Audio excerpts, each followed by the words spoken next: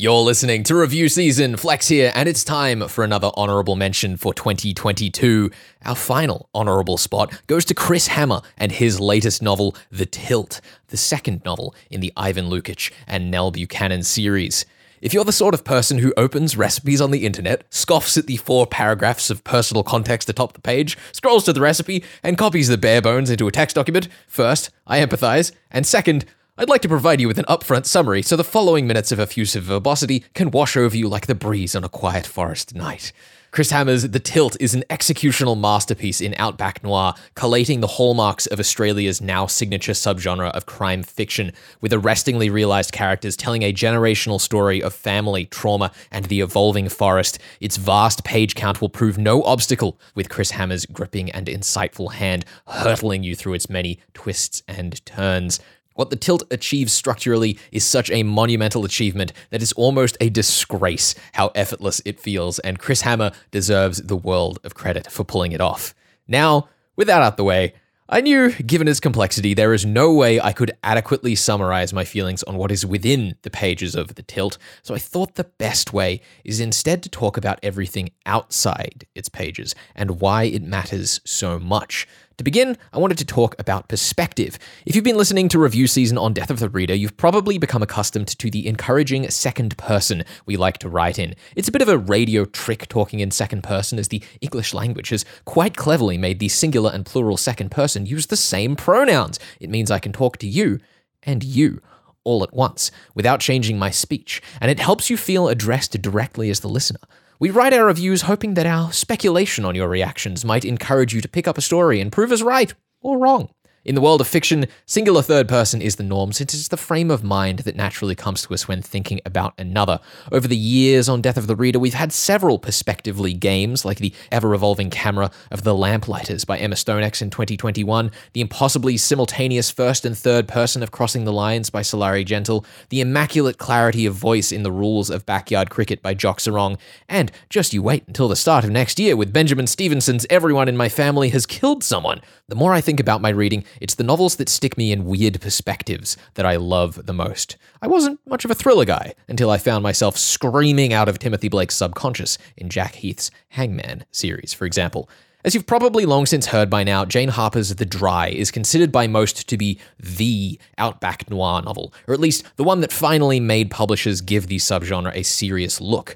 A story that reeks of the arid, flammable oppression of a rural summer. Its parallel timelines of Aaron Falk's youth and adulthood laid the groundwork for what has become tradition in our local subgenre. For centuries, crime fiction has wrangled with the idea that murder has more to do with what happened outside the timeline of the crime itself. Our motives always run deeper than what fits between the covers, and outback noir is one of a growing number of subgenres that codify at their heart the power of sharing these broader motives more explicitly, despite the implicit complexity of trying to wrangle parallel tales.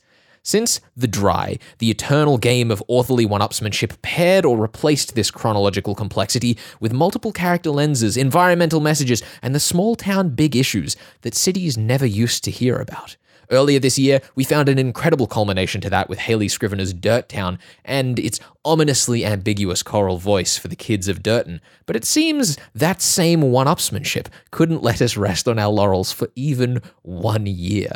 And so now, we come back to The Tilt. Still 1 paragraph of context to go. I'm not going to pretend I've read every outback noir novel, and if I were to attempt to catch up, I'd probably only fall further behind as more brilliant novels and novelists join the fold just to spite my efforts.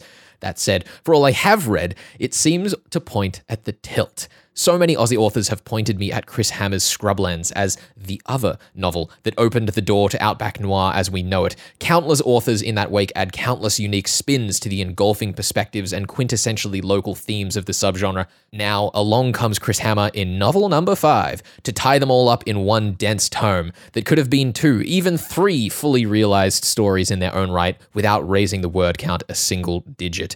Despite the immensity and completeness of each, The Tilt's 3 tales tales meld together seamlessly in an impeccably paced, enveloping, mysterious read, wherein Chris Hammer not only spins one of his signature spectacular yarns, but proves with mathematician's precision that there is method to the madness our subgenre can muster.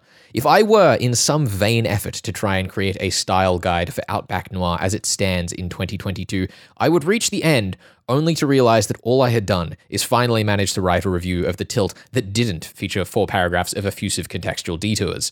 The Tilt may be an entry in the Nell Buchanan and Ivan Lukic series, but truer to itself is a story of 3 people separated by decades in the Barmah-Millewa forests near the titular Cadell Tilt. A literally explosive opening sees the present-day forest flooded just as it used to be before we started thinking ourselves greater than the river. The hole where the water regulator used to be unearthed skeletons in the town's water closet? Through voices of the people calling the town of Tulong home through the decades, we slowly, at breakneck lilt, dredge their lives up, living through their best and worst days, following the river of time where it leads, all to answer the questions that burn at the back of Tulong expatriate Nell Buchanan's mind. From the perspective of a man, Jimmy, who grew up in the area during the Second World War, we hear the tapes of a confession. It's not clear exactly what the confession is for, or precisely when it happened at first, but the implicitly unreliable narration of a boy recounting his own experiences drips with intrigue, and the mystery fan in you will love joining the dots on this one.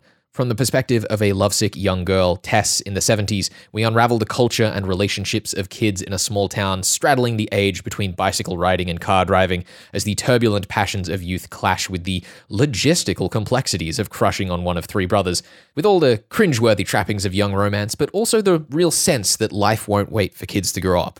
The personal links to Nell are blatant and deep, and you'll love the way it completely reframes conversations in our third perspective, which is, of course, Nell. Ivan is on high as barely moral support, clearly wrapped up in something bigger that Nell isn't quite qualified, as a newly minted homicide detective, to witness. Returning to her hometown against her best wishes, it's the first time she's really had the lens to quite understand the world that revolved under her nose as a kid.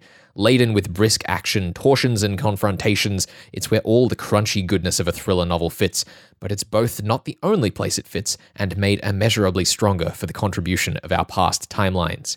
I cannot call The Tilt the best Outback Noir novel because I think stories speak too personally to us for such a claim to ever ring true, but I can say with confidence that this is the best summation of the current zeitgeist, almost non-fiction in fiction as it wields the weapons of our subgenre to battle. If I were to pick one book for a class starting early 2023 that attempted to teach the broad qualities of Outback Noir, it would be The Tilt. Just the same as 6 months ago, that class would be handed a copy of Dirt Town. I'm confident it won't be long before The Tilt is dethroned in the same manner. Chris Hammer has championed both explicitly and implicitly his peers in the world of Australian crime fiction as our crime writing has become more ours. And it's only fitting he would write its present history without even trying, though I'm sure he did try bloody hard to write a novel this good. The Tilt by Chris Hammer receives my honorable recommendation this review season on your Murder Mystery World Tour. International readers might find it published as Dead Man's Creek. The book is out with Allen and Unwin in Australia, and thank you to them and BAD, Sydney Crime Writers Festival, for providing copies and time speaking with Chris about the novel. My interview alongside the book's release will be linked on Death of the Readers podcast, which you should subscribe to on your app of choice. You're listening to 2SER 107.3.